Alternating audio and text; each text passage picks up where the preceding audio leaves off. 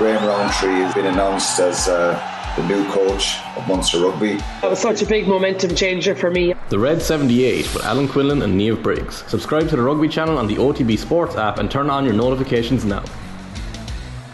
We are turning our attention at 8:36 this morning to the weekend's hurling. Tommy Walsh is back with us. Tommy, how are you getting on? Yeah, good morning, Owen. Let's start with what I presume is the big one in your eyes, Galway versus Kilkenny, Sunday, 2 o'clock, Henry versus Cody. I presume this relationship was as warm as Brian Cody relationship can be during the playing days?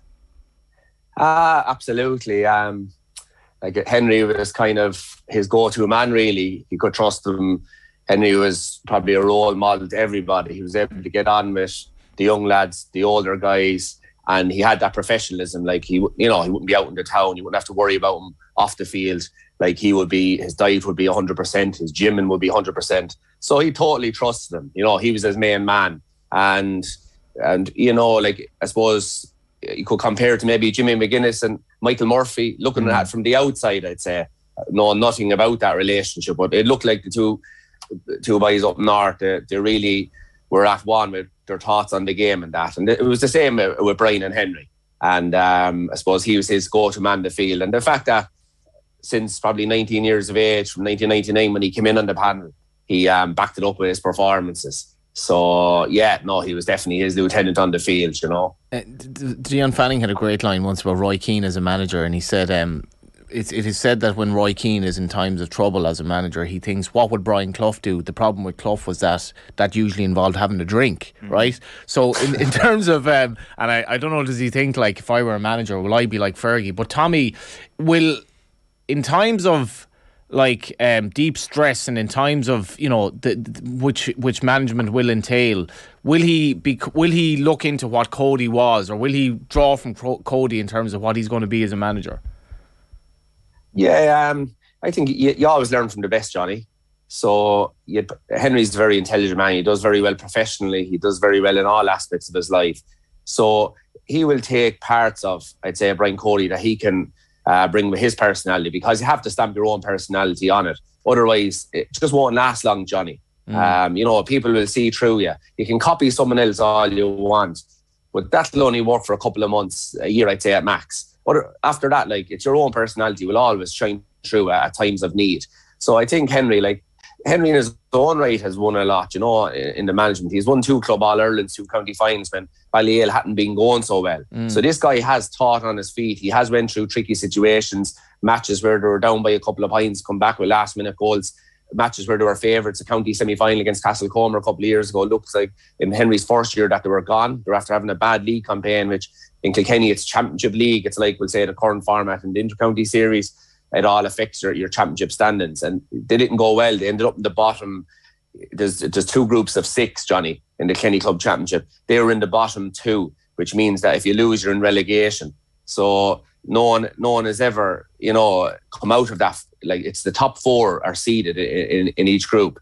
Sorry, the top 2 in each group. If you're in the bottom 4, you're into a championship first round. So no one, as far as I can remember, no one coming out of the first round ever won the county final. It was always one of the top seeded teams. And in Henry's first year, they had a poor campaign, ended up in that first round and went on and won the county final. So this guy has been in sticky situations. He can rely on his own kind of experiences nearly at this stage and add in Brian Cody's. Like, I'd say the biggest thing he probably took from it would be when Henry finished up hurling, he went straight into club management. So he would still have been very friendly with the likes of TJ, Colin, the Mullinses, and all the club players. So, like, Brian Cody, once, say, from October to January, you could have the crack with Brian. It'd be great fun and, chats and that, like, friendship kind of things. But once January came, once you came back from the team holiday, it was professional.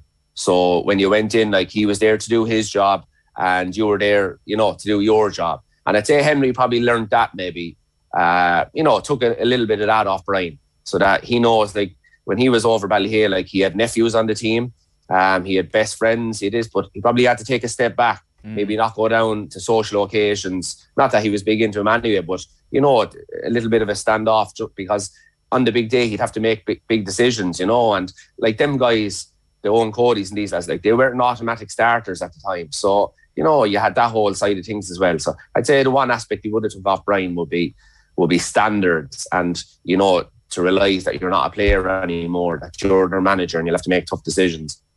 It does feel that Kilkenny are coming into this weekend under the radar, probably just because of the fixture list. There's been higher profile games that have happened, and Kilkenny haven't been part of them just yet. Like, it's too complicated to read into, say, how Laois performed against Dublin versus how they performed against Kilkenny, and Kilkenny will never judge themselves by how they get on against Laois. But still, the score lines that Laois and the scores that they shipped in the space of 1 week is pretty striking, and says to me that Kilkenny are pretty ruthless already earlier on this year, and are kind of looking at, not that anybody wants a number 2 tag, but are kind of looking at Waterford and seeing them as a level just below Limerick and saying, I think we deserve to be there. Yeah, you're right from all of that, Owen. You're 100% right. Where are they? We don't really know yet, but there's great signs. Like the last day I was in at the Kenny versus Laois match, Adrian Mullen was back to his absolute best. He was out around the middle, and I think I scored 6 points. If you look at Limerick, we'll say, who are the standard bearers at the moment, like how many scores are they scoring from out the field on?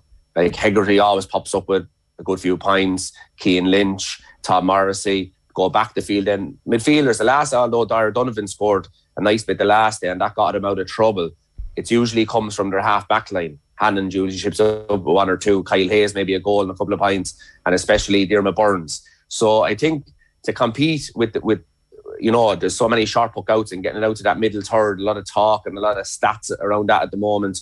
So if it's out there a lot, you have to have scorers out there. So I think Kilkenny, TJ's back. I know he's full forward last Sunday against Laois, but he'll probably be out the field a bit more. So I'd say Kilkenny going back traditionally, if you got the ball in the half back line or midfield, give it into the forwards. Don't shoot. Let the forwards do their job. Trust them. Now we have to think a little bit different. The ball is a bit lighter. The average score in a match isn't 14, 15 points anymore. It's nearly 25 to 30 points. So you have to be scoring them out the field now on. So I think, James Maher is back in the field, in midfield the last day. He played very, very well. Conor Brown will be, son of Angela Downey, star, absolute one of the greatest camogie players of all time. He's back in the half back line to full fitness. So Kilkenny, they have their strongest team, I think, coming back onto the team now with those guys like the Cian Kenny, David Blanchfield. They could be on the team, I don't know. But the last day will say they weren't a great subs to come in if they're not picked. Yeah. So they're picking it. There's a strong panel coming there now. Can I ask, sorry, Owen, on that? Can I? Yeah. I spoke to Liam Sheedy about this when we visited William McCreary and a racing thing. Liam Sheedy's kind of into his and I know it's been spoken about, but for me, Tommy, the weight of the sliotar is a big issue. And I was a friend of mine who's big into Gaelic football. I brought this up in the WhatsApp group the other day, and he said something has to be done. It's not even enjoyable to watch anymore, despite all the talking about it. For me, there are far too many points scored in a hurling game now, where it's like this shouldn't be this easy. I mean, when it's habitual now that teams are scoring 30, 35 points, for me, there's something not quite right there. Yeah, I'd agree, Johnny, with the excitement of a game. You don't have to have 30 points. There was often games going back through many years, even at the moment, where the ball might only go from the half back line to the other half back line, and the score might be 2-10 to 1-10 or 2-9 to 1-8. But it could be an absolute enthralling match, a battle, in the trenches. So we're probably not seeing battles in the trenches as much. The first time I've seen it in many years was probably down the Gaelic grounds. Why? I don't know. I suppose the Limerick crowd had a big part to play in that. They were so excited. They were so up for it. But I would agree with you, but what do you do about it? I don't know.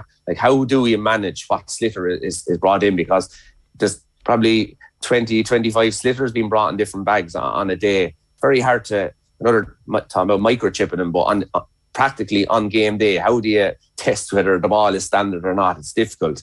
And this is why, Johnny, another point on from that is very hard to play that short game. That passing the ball 30 yards looks very easy, but it's so difficult because you take golf, right?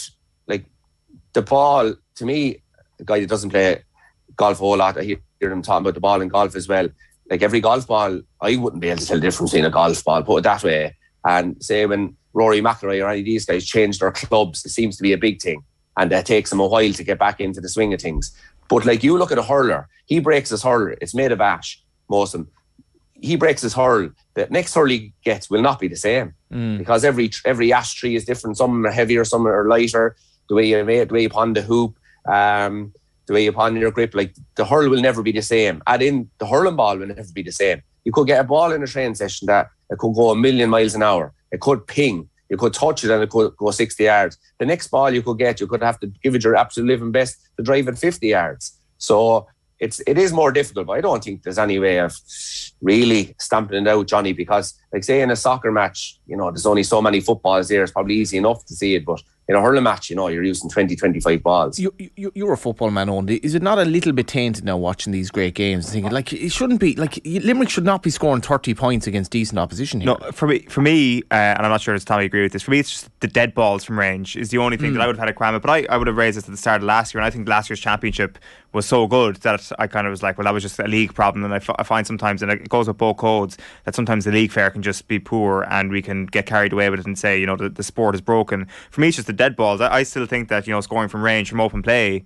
is amazing, and I think that comes with a really interesting tactical response from teams. Do you push up on teams to ensure that somebody isn't scoring from 70 to 90 yards? And I think that's an intriguing one. It's just the dead balls from 100 yards maybe, which kind of don't sit overly well with me. But I don't know. Go ahead, Tommy. Actually, on that one. Yeah, I think just Johnny. We all agree. I agree with you, and I say every hurling guy does agree with you. It's just the game changes, and sometimes there's nothing you can do about it. You'd hope it comes back around.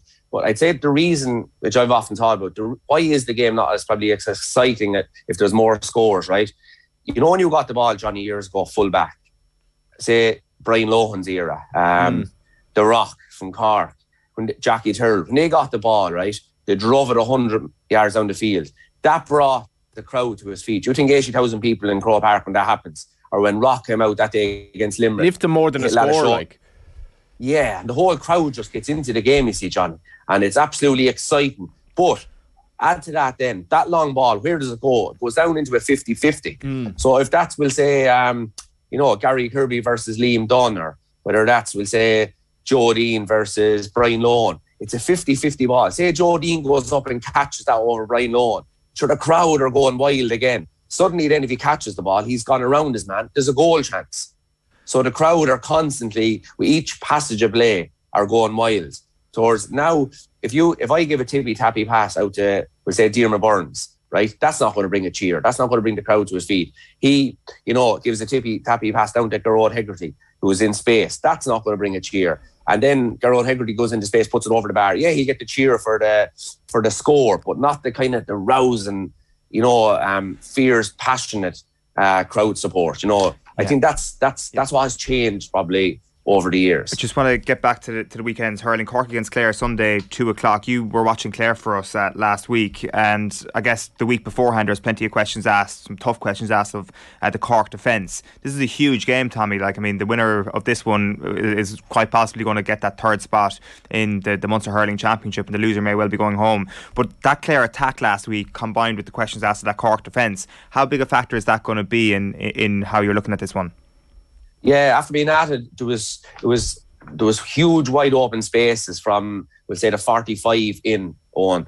Both Tipperary and Clare were playing with two men inside, no sweepers or anything. I think if the game plans out like last week, it will suit Cork down to the one thing Cork just have to start out at the moment on is Cork were going brilliantly. It's just they shipped a couple of goals in the league final, then they had a bad beating by Limerick. But listen, Limerick are beating everybody. Waterford seemed to be the only one in the last while to be able to put up to them. They're fresh, they're hungry, Limerick, have to come back from a 6-week break. So I wouldn't read too much into that Cork-Limerick yet. The big thing for Cork is just to get back, say, I remember, say, 2012 when we played Dublin. Played them in the Leinster semi-final, and we were up for that. There was rumours that Dublin were going to overturn us in Portlaoise, and we were just psyched for the game. We blew Dublin out of water. We turned up, I think the Leinster final was 2 weeks later, and we were flat. We put so much into that match. Galway beat us convincingly in that Leinster final, and we kind of trudged our way through the season then until the semi-final. And sometimes you just, and we had a weekend away in Carton House after we beat Limerick in the quarter final. And remember Racker Cody was going around just but he's the kit man at Kilkenny, a fabulous man, and he's like remember Italian 90, the physio Mick Byrne, Mick Byrne. He's that kind of a guy, going around, great friends with everyone, great crack, and had the respect of everyone as well. He was going around Carton House that time.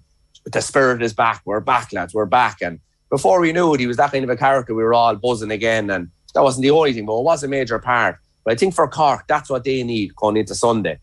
I know tactically, people thought, what would have to change tactically? Defend a bit better as regards defend, not as individuals, but a group. But I think the first thing they need to sort out is just get back smiling, get back enjoying themselves, get their confidence back, and don't take it so serious. We're getting a lot of criticism at the moment. They're in for a while, and by all accounts, there last